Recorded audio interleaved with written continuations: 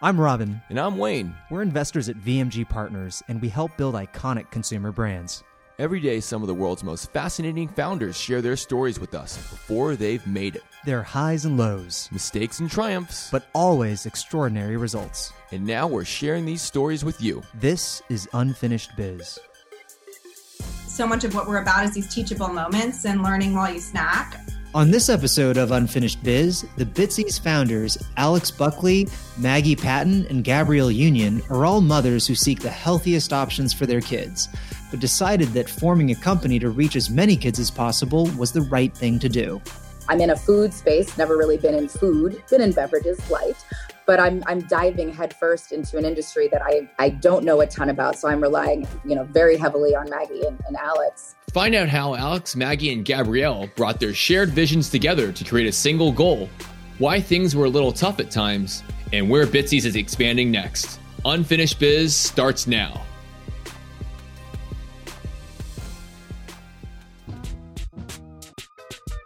Unfinished Biz has been away for a minute, so the following interview is actually remote, so it sounds a little different. I'm super excited about this first episode, though. I know, Wayne, you've known these founders for quite some time. Yeah, as I look back, I think it's been close to a decade since I met Alex and Maggie when they first started Bitsy's. And it's been interesting just to be a friend throughout that journey of seeing how they've navigated their entrepreneurial path with Bitsy's, including just a number of different iterations. And I think this latest iteration is a really interesting one in how they're bringing Gabrielle Union as the third co-founder of the business to really think about Bitsy's 2.0. And we caught up with Alex Buckley, Maggie Patton, and Gabrielle Union to tell us a little bit more about their journey.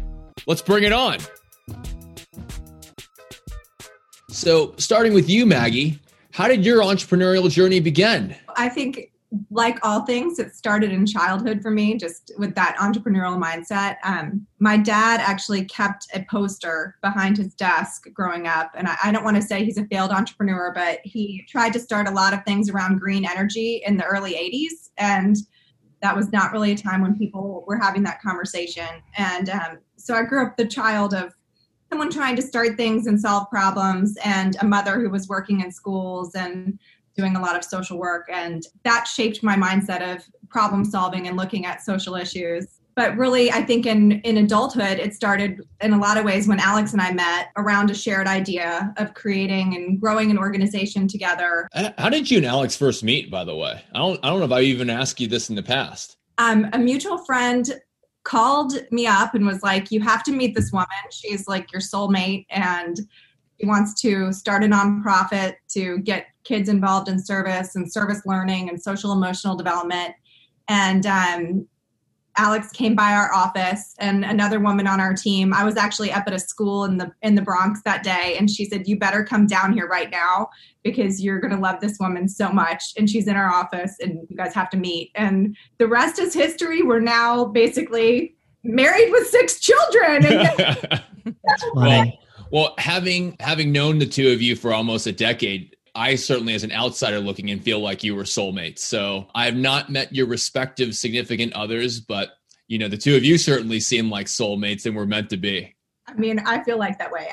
Alex may think I'm an appendage she'll never get rid of. Well, tell us a little bit about your first entrepreneurial journey together with you and Alex. So we joined a nonprofit and then really grew it together, where the mission was to empower kids through volunteering and service to look at different issues that impacted their lives, and build out programming around that. And one of the programs that we built together was actually around childhood obesity and health and wellness, and really looking at the foods that kids had access to and how could we empower the kids to get involved in changing their own health and wellness. And honestly, that was really the journey that led us to Bitsy's too. How did that come to be? Did you, in that nonprofit side of things, did you see that issue and want to solve it through commercial enterprise? Like, how you didn't see a solution out there, so you wanted to solve it yourself? Yes. By the way, that is a serious water bottle that Gabrielle Union has. That is no joke. Sorry, I got distracted by the largest water bottle I've ever seen before. So that's impressive stuff.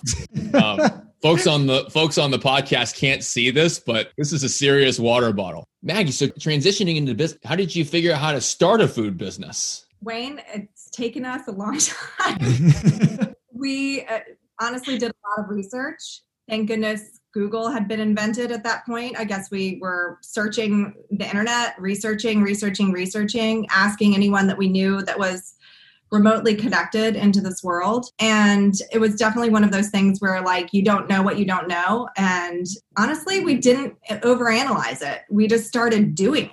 And we were still working in nonprofit, started baking up our recipes, started researching like what we would want the ingredients and nutrition to be for children, just sort of jumped in to the waters. How did you and Alex, maybe Alex can take this one. How did the two of you decide on who was going to do what initially? A really good question too. We'd sort of say, you Google this and I'll Google that. We were both juggling and continue to be juggling an awful lot.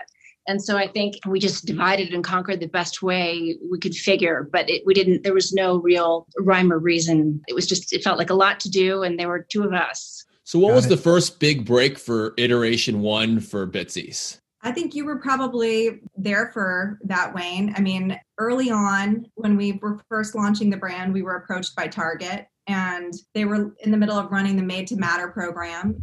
And we were part of that last year of the Made to Matter collection. That really gave us a chance, I think, not only to look at what we were doing and go on a ride where I think we saw where the brand was working, where the challenges were. It was our first real experience with buyers changing and changes inside of a retailer. I still remember the moment we sat on the ground at a trade show floor and you and Alex said, we got every store at Target.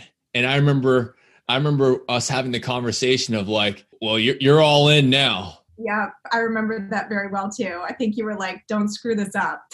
Well, I think I was a lot kinder than that. I thought I was, I think something like maybe you should take some considerations, maybe some nicer way. But yes, you're right. It was probably don't screw it up. That's a big, that's a big deal. That doesn't sound like you at all. So I'm actually curious, how did the name come about too? It came about a series of events. One, Alex's brother sending us to meet with this guy who he had met who was randomly obsessed with baked goods and cookies.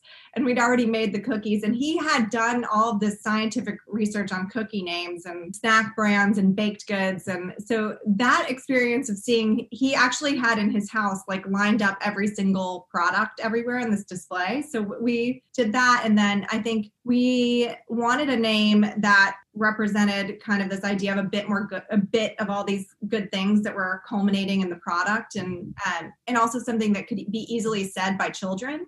Mm-hmm. And it just came in a parking lot in front of Hands-On Atlanta. I mean, I know exactly, in these journeys, exactly where you were at every moment. One fact that folks may not even know, it used to be called Bitsies Brain Food. When did the brain food part get dropped, and why? I mean, we still sometimes weave in that idea because so much of what we're about is these teachable moments and learning while you snack. We shortened it again because it was a lot, and yeah. I think the feedback that people have given us along the way is like, you guys are saying a lot, and simplify. And again, summarizing kind of that 2012 to 2020 sort of time frame, what was a major challenge that you encountered along that journey of trying to be a healthy kid snack brand? I think the main challenge was that there really weren't brands that were built for kids. And really our background had been in kid, it had been in nonprofit. We really set out to create a truly kid-facing brand. And I think no one really had any idea what we were talking about when we said that. They kind of said, well, there's baby. And we said, no, that's not what we're trying to do. And so I think initially it was just sort of that hurdle of trying to get people to understand what we were about. You're 100% right. You have your core snack set, you have your quote unquote baby set, but no one really has a kids snacking aisle, as you mentioned, or you have the miscellaneous healthy snacks that has like the fruit and vegetable chips, and sometimes they put some seaweed snacks and make it be a hodgepodge of all sorts of things. It comes back to an awareness issue, I think, that what you're talking about, which I think we'll get into in Bitsies iteration 2. Gabrielle, how did your entrepreneurial journey begin? It started with loving wine. I love a cocktail, as folks know. I try to stay on brand. My book was called "We're Gonna Need More Wine." So I love wine. It was a natural thing. It's a great philosophy, by the way. We all need more wine. And I was approached by the Troussard family up in Napa about doing my own wine, and we were going to call it Vanilla Puddin', and it was going to be this cute, fun, thing. And meanwhile, my husband, who's really super into wine, was going into business with the Pallmeyer family, also of Napa, in a much bigger way, and created D. Wade Cellars. And here we were, Vanilla Puddin', for all the serious wine drinkers out there. And we were sold in Total Wine and More. And we were, kind of available everywhere. And we were doing very well. But very well in the wine business is like not much. The amount of work I was putting in was not matching the return. And around that time we were getting married, and my husband was like, "So when are you going to take my name?" And I was like, I'd gotten married before my first marriage. I didn't take the last name. That turned out to be a great move. So I was a little hesitant to pull the trigger. And finally, when I pulled the trigger, I was like, well, now I'm a Wade, and this is going to create a bit of confusion with D. Wade Cellars and G. Wade Cellars? And G. Wade Cellars. Vanilla Puddin'. And I realized that why I got into it, this love of wine, this love of cocktails, like the communal nature of it all, isn't enough to sustain my entrepreneurial, spirit. And when it came to our bigger family picture, Dwayne's wine business is massive, and it's global, and it's a serious wine business for serious wine drinkers. And it also became a little disingenuous, because what I didn't also understand for wide produced wines, they kind of take feedback and apply it to how the wine is made. So that first incarnation of Vanilla Puddin' tasted, to me, amazing. Like buttery aftertakes, accents, if you will. But then, they started getting, consumer feedback, and some of our consumers wanted a sweeter wine.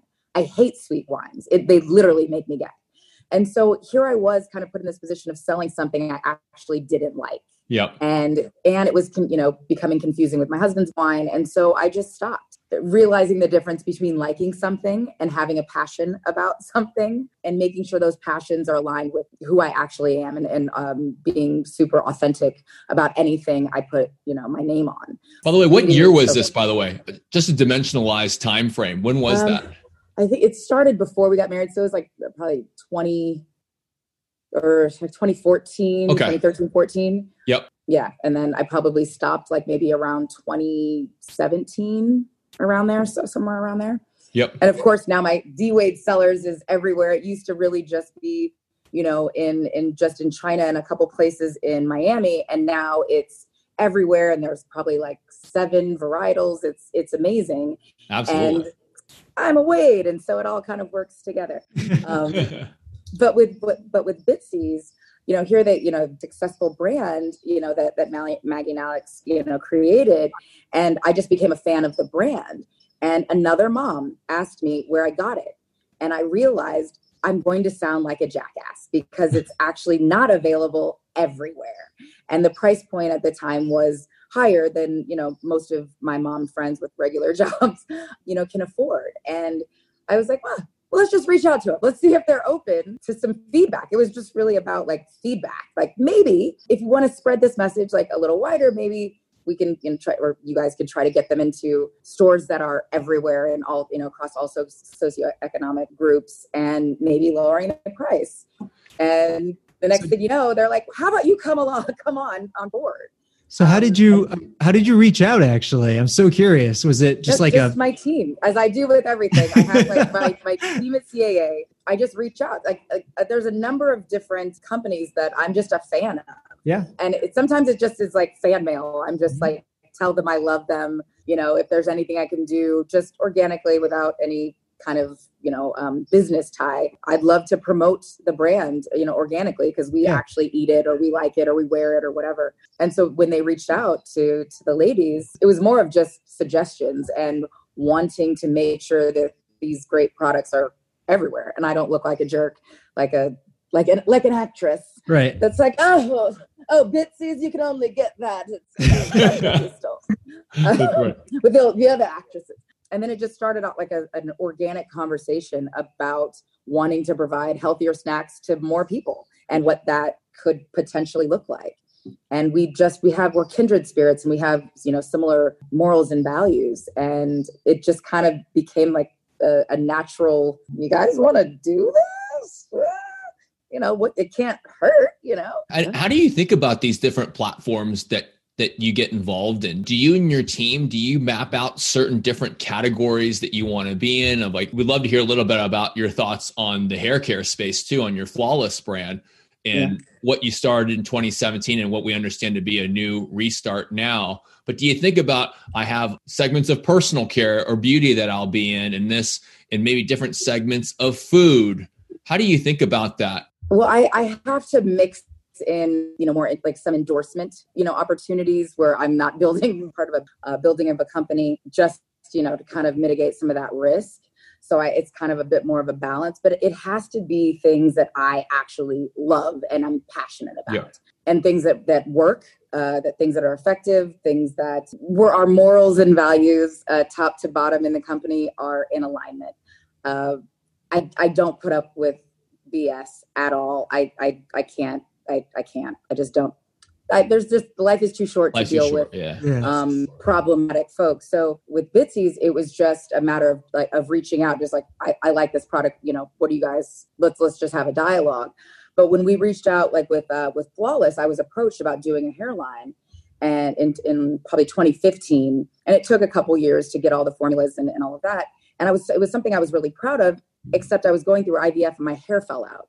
So I'm creating this line called Flawless, and I have like massive bald spots all over, and they didn't want to delay. And our investment group, at the time, it was not Black owned. I had a tiny little piece, and you could tell.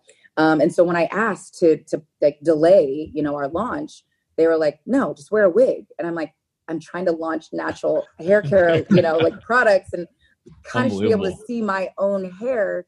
And they're like, who's going to notice? And these are the moments where if you're selling something to a consumer that you're like, to a group that you're not a part of, it might be a good idea to not center yourself in the conversation. And the previous group was not centering the needs of the Black woman whose name is on the products, much less our consumers. So I knew that we had a 2-year deal.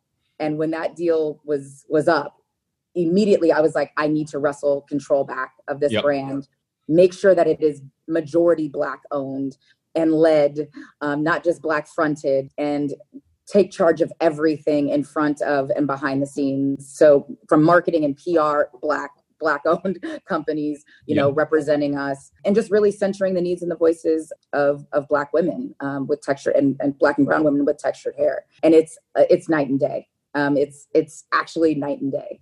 So when we talk about Bitsies, like, we're 3 moms with large families. We love this notion of like co-eating, if you will. Like you were talking about, like when you're shopping, there's not separate aisles. So you kind of need snacks that adults are going to eat. The same with the kids in our household. Perhaps when we're having sunset cocktails, we might be eating the baby snacks, and that's fine. But we wanted to make sure that we created a line of snacks that adults and kids, could eat and learn from and be inspired by at a price point that is reasonable, that's available everywhere. But everything has to be in alignment. And so for me, the risk, if you would call that at all, is I'm in a food space, never really been in food, been in beverages, light. But I'm diving headfirst into an industry that I don't know a ton about. So I'm relying, very heavily on Maggie and Alex. But it's exciting. And then I have New York and Company, it's a mixture of equity and endorsement, money and opportunities that kind of allow me to balance it out. And if I can lend my voice to elevating, a company and making it more inclusive, hell yeah, I'm going to jump at that every time. I think you're going to love the food and beverage industry because it's one that's a true community. So I think as you think about a lot of different industries that have a lot of sharp elbows, this isn't one of them. it's a very warm community where the food and beverage community is trying to serve a greater good, which is to help democratize healthy food for the masses. And I think that's a theme that you've brought up. And in that, there's been a lot of progress that even since the beginning of Bitsy's about a decade ago, there's been a lot of progress, not necessarily in kids specific snacking. And I think, really excited to see the three of you really tackle that. But, it's a community where everybody's trying to serve the greater good, and through that process, support each other as entrepreneurs in order to get to drive towards that mission. So even though you're saying you're new to the space, I think what you're going to find is if you immerse yourself within that ecosystem, you're going to find it's one that where everybody wants to help each other. So good. Because I'm at the mercy of everybody. So tell us a little bit more, maybe back to Maggie, Alex, and Gabrielle as a unit. Tell us more about Bitsy's 2.0 and the vision. In many ways, Gab has brought us back to a space to be able to, I think, really come from our hearts and where we started with kids and access and affordability. I think, like you said, a lot has changed since Alex and I brought our tissue paper stuffed prototype boxes, and we're like, we're kids. Is there anyone here that buys kids? And people are like, no.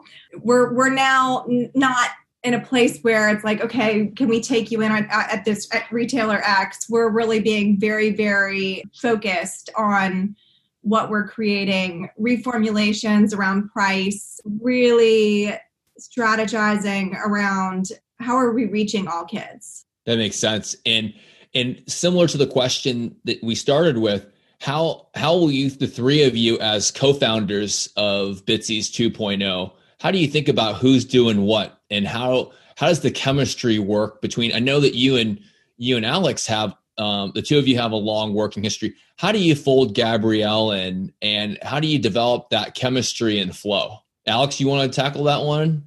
Sure. I think the beautiful thing is that we've kind of had that chemistry and flow from literally day one.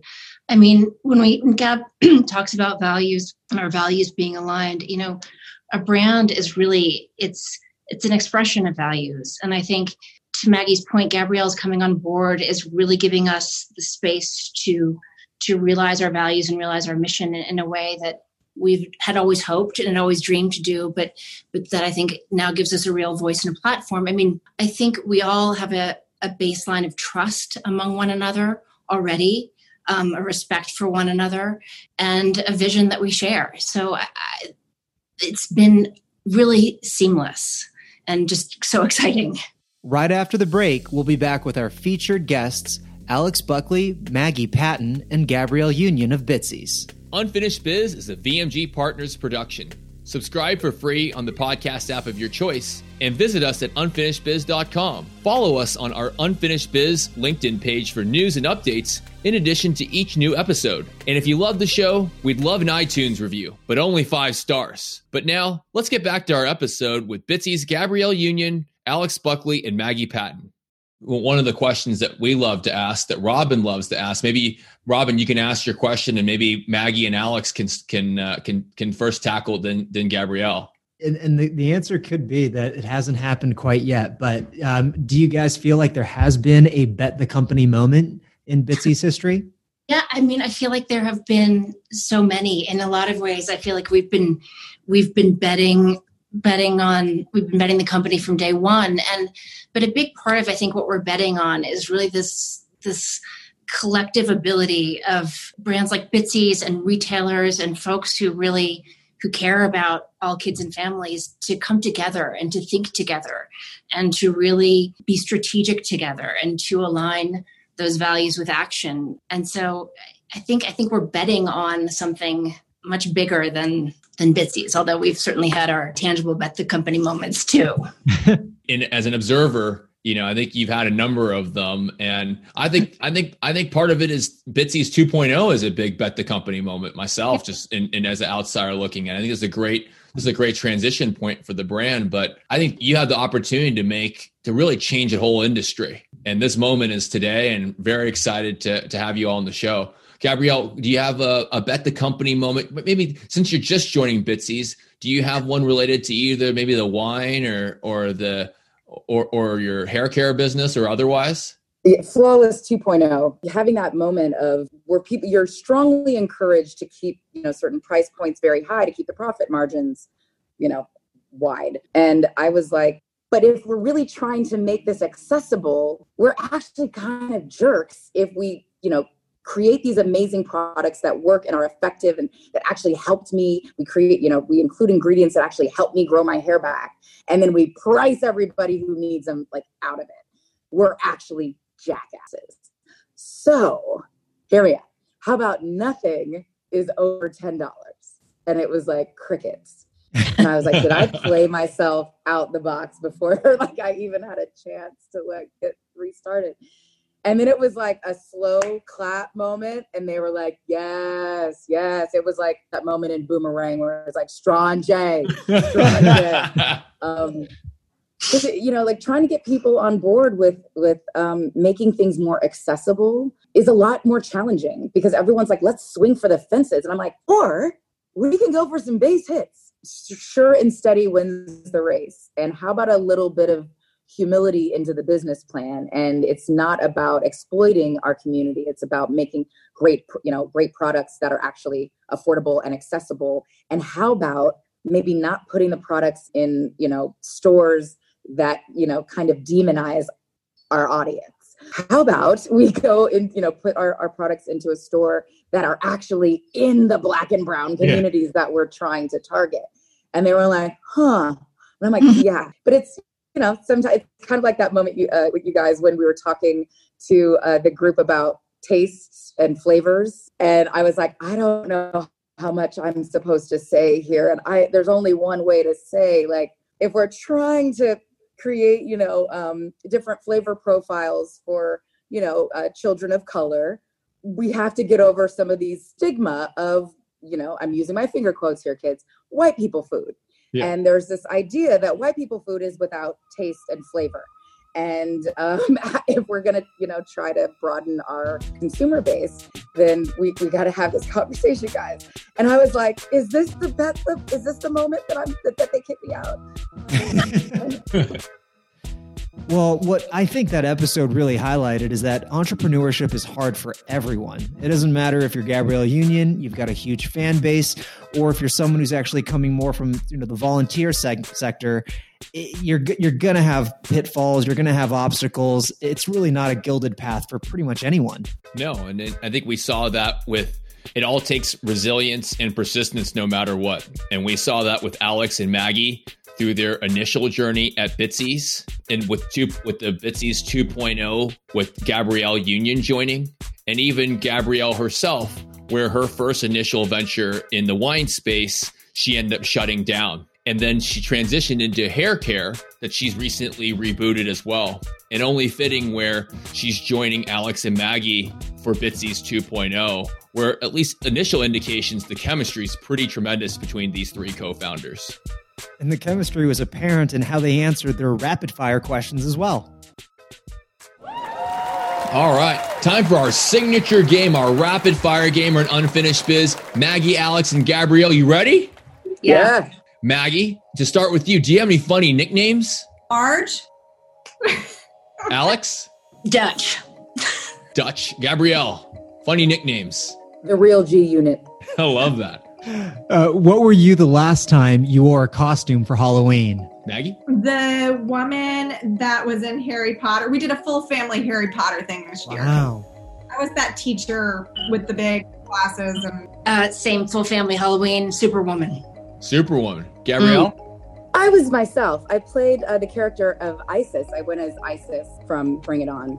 Oh, nice. Robin, I told you we're going to have a Bring It On reference here. Boom. I lose that bet. What's the most used app on your phone, Maggie? Instagram. Alex? Probably NY Times crossword. Gabrielle? Words with Friends. What sports team are you most loyal to? Maggie? Probably UVA basketball, maybe. Perfect. Alex? Carolina Tar Heels. Gabrielle? Nebraska Cornhuskers. Nice. What's your go-to karaoke song, Maggie? Love is a battlefield. Oh, I love that. See, that was your most definitive answer yet. Alex? Take it to the limit. Gabrielle? I knew I loved you, ladies. Mine is Love Will Keep Us Together by Captain and Tennille. Oh, nice. Well, the very last question we have on Unfinished Biz, and love for all three of you to quickly answer. Maggie, what advice do you have for aspiring entrepreneurs? Don't let your light get put out by what you hear from other people. Keep believing. Don't stop believing. The next karaoke. That's right. Love it. Love it. Alex? Lead with your heart. Great. Gabrielle? Don't ever underestimate your value and what you bring to the table. Very wise words from all three of you. Again, thank you, Maggie, Alex, and Gabrielle, for joining us on Unfinished Biz. No, thank you, guys. Thank you. You've been listening to Unfinished Biz. I'm Wayne. And I'm Robin. We'll be back with another episode soon. Who's it gonna be? These are the opinions of Robin And Wayne. and our guest entrepreneur, and are not necessarily the opinions and thoughts of VMG Partners. And now, a word from our lawyers. This is not an offer to buy or sell any investments. Entrepreneurs interviewed on this podcast may not be associated with VMG businesses, and discussions of their companies should not be viewed as an endorsement by VMG.